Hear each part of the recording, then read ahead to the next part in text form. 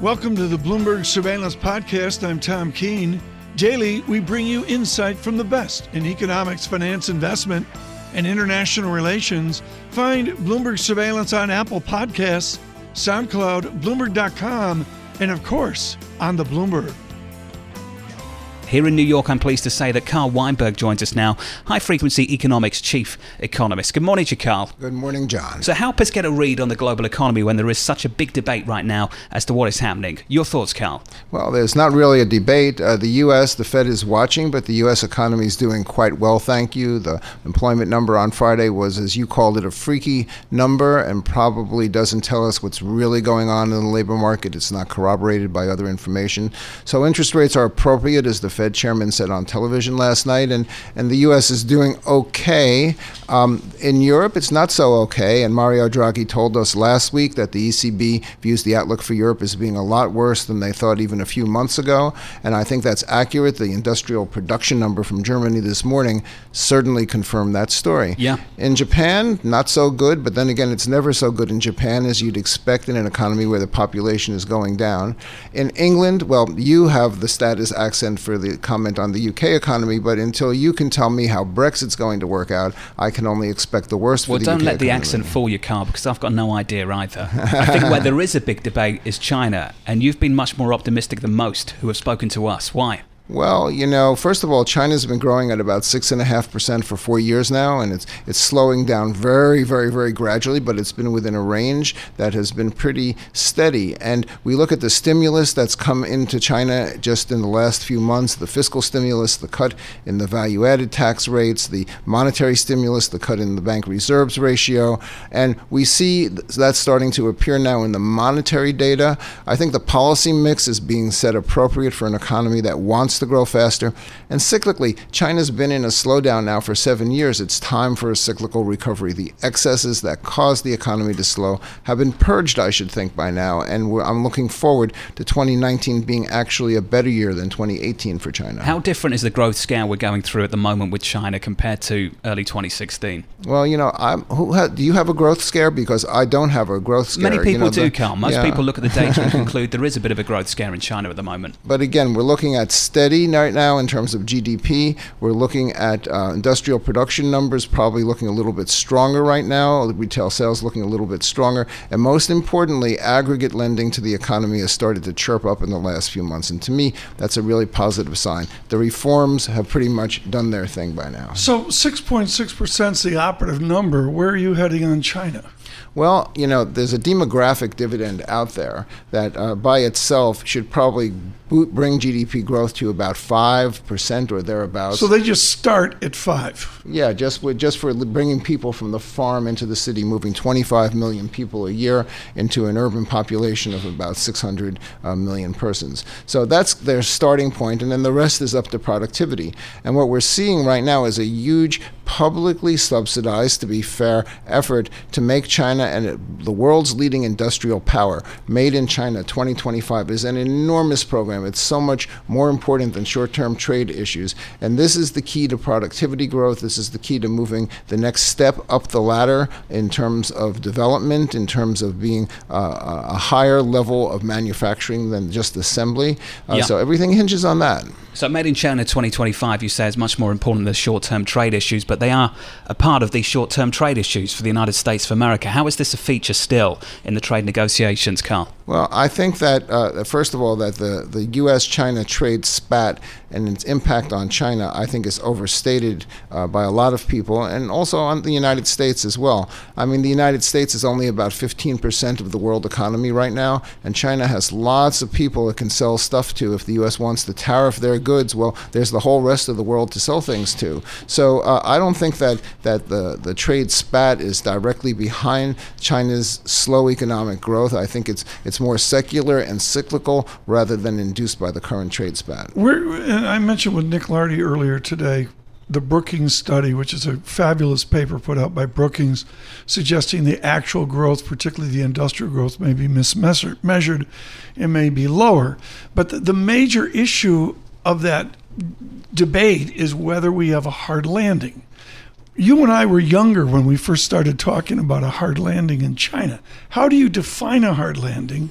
And are we anywhere near that? Well, I think rather than as being on a hard landing or an approached landing, I think of China's economy as being at turbulent flight at altitude. And I think that that's typical of emerging economies. And we want to remember that China is very much an emerging economy. It's not an advanced economy. So I think that this kind of bumpiness, short-term ups and downs, that's what we should expect. And I think maybe part of the issue in the markets is that we're being looked at, China's being looked at and studied by people Right. who aren't used to looking at emerging markets. Yeah. It's a much bumpier ride. With this Carl Weinberg, bank analyst with High Frequency Economics, I would love to know, with your encyclopedic knowledge of Europe and the bailouts of Greece and all that, how does an economist like you think the banking system of the EU will clear? How do they get to where they need to be? Well, they need more capital and or they need relief from capital adequacy requirements. And we look at the bank lending figures for Europe, and Mario Draghi finally admitted in his press conference last week that bank lending had slowed in the latest figures. It's actually been flat at about 2.5% in aggregate, and that's not enough to accommodate the kind of GDP growth that Europe wants to see, which is about 4.5% in nominal terms. So banks have to start lending more, and it's not for a shortage of reserves. It's got to all be about an inadequacy of capital to support new lending. So we need relief on the policy side, and we need new capital. But if Deutsche Bank, I don't need you to do the sell side act here, but if Deutsche Bank merges or whatever, by definition, it's got to be a cash call on somebody. Well, that's the answer is a cash call is going to be on the government. Well, that's certainly true. Deutsche is a troubled institution, but I think that Deutsche's troubles are more company-specific than they are industry-specific. I mean, certainly they're made worse by what's happening in the global environment, and certainly a bank that can raise money from the market at negative interest rates doesn't have to write a lot of loans in order to be able to make a profit. It can write very few loans. The macroeconomic problem, I think, is separate from the problem of the specific institution of Deutsche Bank. Okay, Carl Weinberg, thank you so much. Bank analyst. Thanks, Carl. Chief Economist, High Frequency Economics. Thank you so much.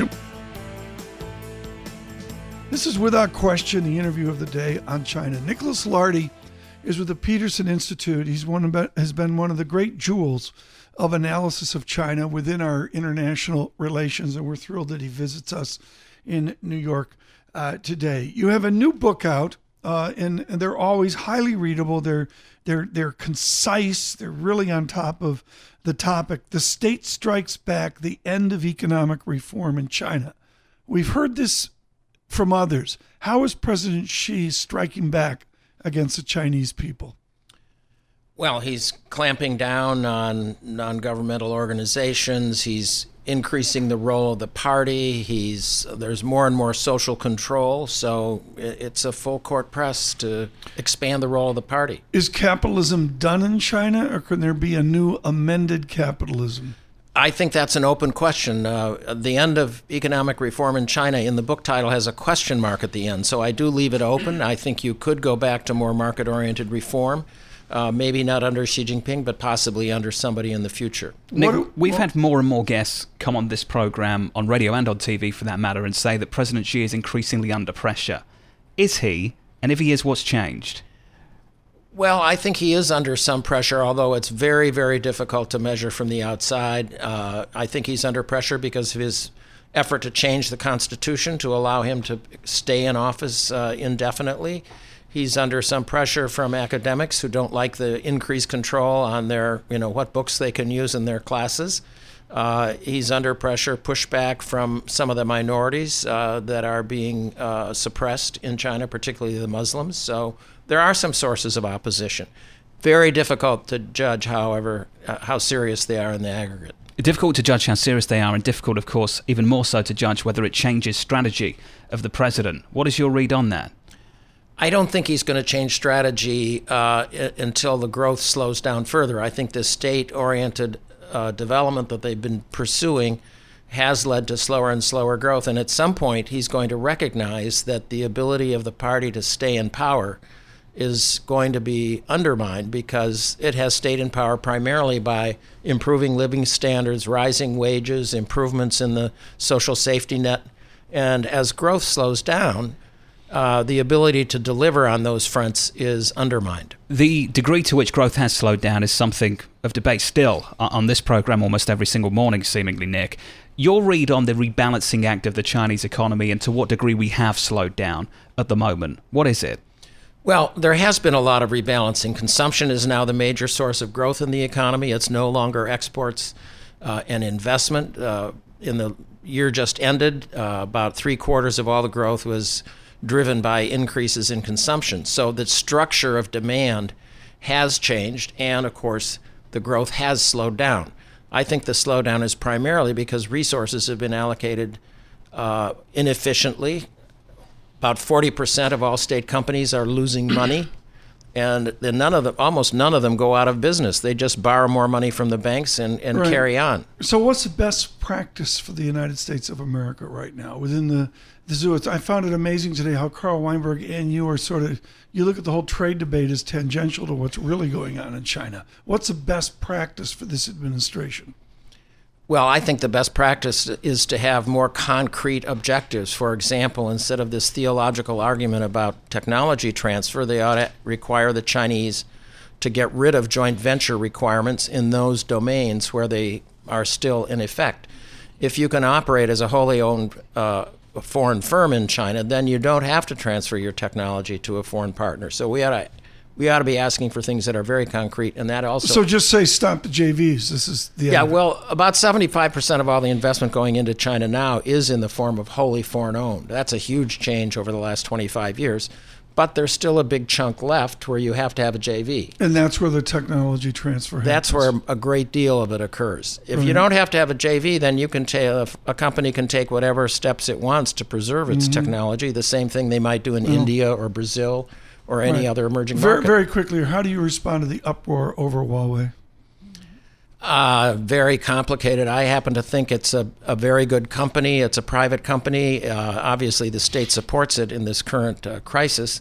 But they have a tremendous record of research and development, developing new products, and controlling costs. I still think they're likely to be the dominant supplier of the infrastructure for 5G globally. We are out of time. Nick Lardy, thank you so much. Greatly appreciate it. And, of course, look for his new book as well. The State Strikes Back, The End of Economic Reform in China, ? That from Nick Lardy of the Peterson Institute. Now let's turn to Boeing and try to have a direct conversation about where we stand after these two plane crashes. Chris Bryant with us. He and our David Fickling are more than informed on what happened with Lion a number of months ago and now with Ethiopian Airlines. I do want to point out our Guy Johnson mentioning forcefully this morning that Ethiopian Airlines is a first-class effort from what Guy has learned over the years. Chris Bryant in Berlin. Chris, what do we know right now? Well, the latest this morning is that the black box has been recovered from the crash site. So I'm hopeful, and I think it's very important that we get information as soon as possible about what exactly caused this plane to crash. There were obvious similarities between what happened in Ethiopia over the weekend and what happened to a Lion Air jet in Indonesia last year. Both the same type of Boeing aircraft crashed soon after takeoff, after the pilot called in to say he had to return to base. But of course there are so many unanswered questions here, and this makes me a little bit uncomfortable because there's obviously the market is indicating that this is a very serious problem for Boeing. The share's down about 8% this morning, but we still don't know if in fact a Boeing design flaw contributed to this latest accident or something else entirely. So Chris, it's far too early to draw any conclusions with any conviction whatsoever as to what caused the crash of the Ethiopian Airlines story over the weekend, but let's talk about the tragic incident of Lion Air. What did we learn from that incident, and what did Boeing do subsequently? Well, there was a lot of very good reporting from the New York Times, from Bloomberg and the Wall Street Journal in the wake of that crash that highlighted the new software that's on this aircraft, and it's related to the new engines that the Boeing 737 MAX have. These engines are very fuel efficient. They help the plane to fly longer distances, and that's made the aircraft a very strong selling prospect for the company. But they also potentially introduce some extra instability, and as a result, this aircraft apparently has software on board that essentially can adjust the nose of the aircraft if the sensors indicate that that's necessary. In the case of the Lion Air jet, it may be that the nose of the aircraft was forced down by essentially an erroneous data arriving into the system. And that kept happening, and the pilot eventually lost control. Now, it's very easy, therefore, to sort of come up with a theory, that Boeing's software is to blame. But Boeing said in the wake of that crash that pilots should know if they are getting some kind of automated nose-down call from the aircraft, they should know how to disable that. And therefore, one shouldn't again jump to conclusions that this software was somehow to blame. There were lots of conflicting comments from pilots. Did we know about it? Did we not know about it? Should we know more about it? I think in the wake of that accident, there was a feeling, well, yes, of course, the more information pilots have, the better. And there was a feeling too that Boeing would, in due course, perhaps have some kind of software update to that system. Or my understanding is that hasn't happened yet, and as I said, it remains to be seen whether that had anything to do at all with the crash over the weekend. Well, the knee-jerk reaction is just to ask a very basic question, Chris, whether it's system failure or human error. And Chris, from the story you're telling, it's very difficult to answer those questions still for Lion Air, because there's something unique about the software to the 737 MAX, which leads to human error. That's a story that some people are pushing, Chris. Would that be the right approach to all of this? Well, the investigation in Indonesia is ongoing. There were some preliminary findings there that highlighted, some of the safety aspects of that airline, combined with the new software on the aircraft. In the case of the Lion Air incident, that the aircraft had maintenance problems in previous days, but had carried on flying. That wasn't the case, as far as I understand, in Ethiopia. So differences there. So, what we really need here is facts, and facts as quickly as possible. That can obviously be very, very difficult in the wake of a crash. But hopefully now, with Boeing's investigators on the way there, with the FAA monitoring this closely, there's utmost pressure from every conceivable stakeholder here for answers as soon as possible. Because, of course, you have passengers who are asking themselves this morning, well, is it safe for me to fly on this aircraft? And, it's a very difficult question to answer, because the fact is that this sort of thing does not happen in global aviation. I mean, you don't have the crash of a brand new aircraft type in the space of 5 months. I certainly can't remember something like that happening. And so, of course, people are answering questions, and Chris, they need answers. Let's ask another question. Let's ask two. The importance of the 737 MAX to Boeing, and the very real prospect of a blanket global grounding of the 737.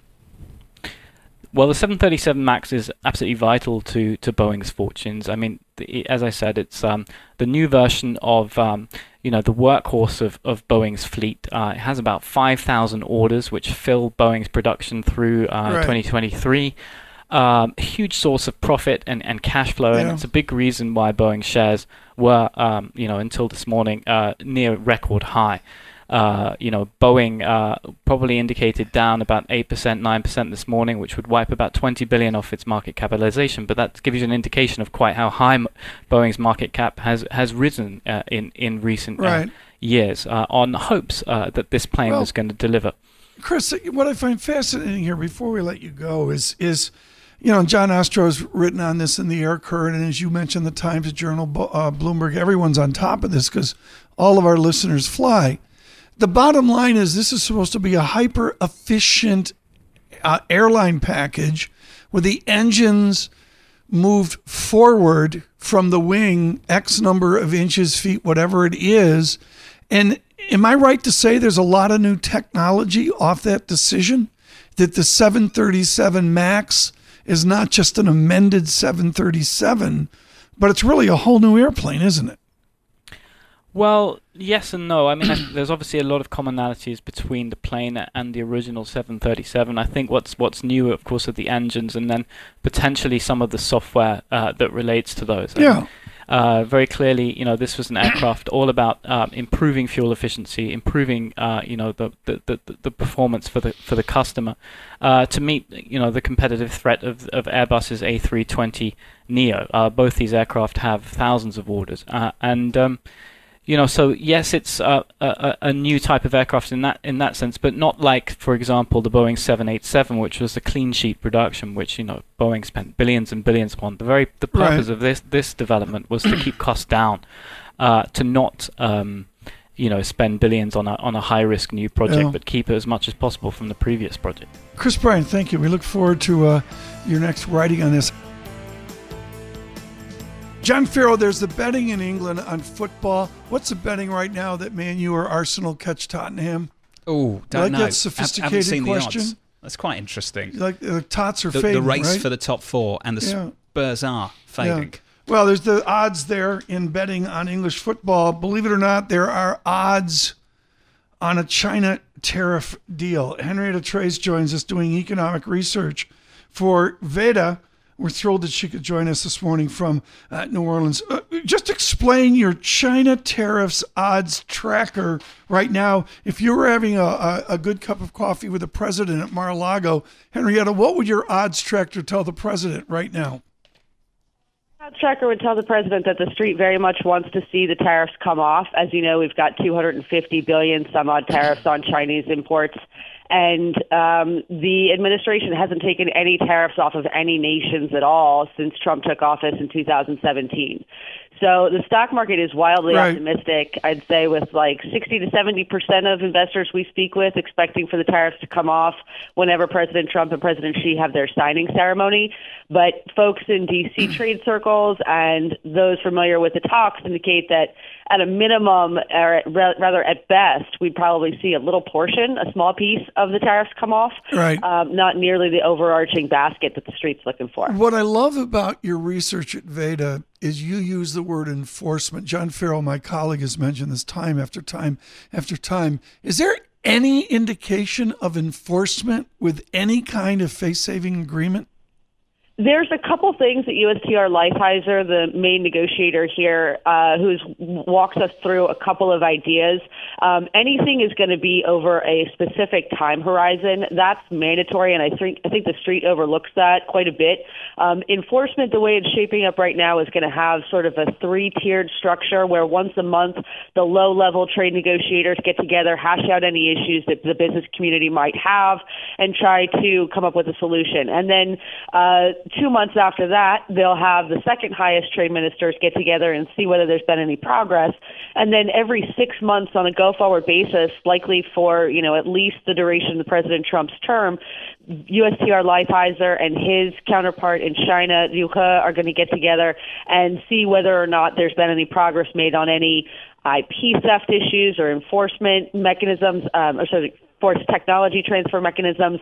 And if there has not been suitable progress made, they will slap more tariffs on China. Henrietta, will this be a two-way enforcement mechanism or a one-way?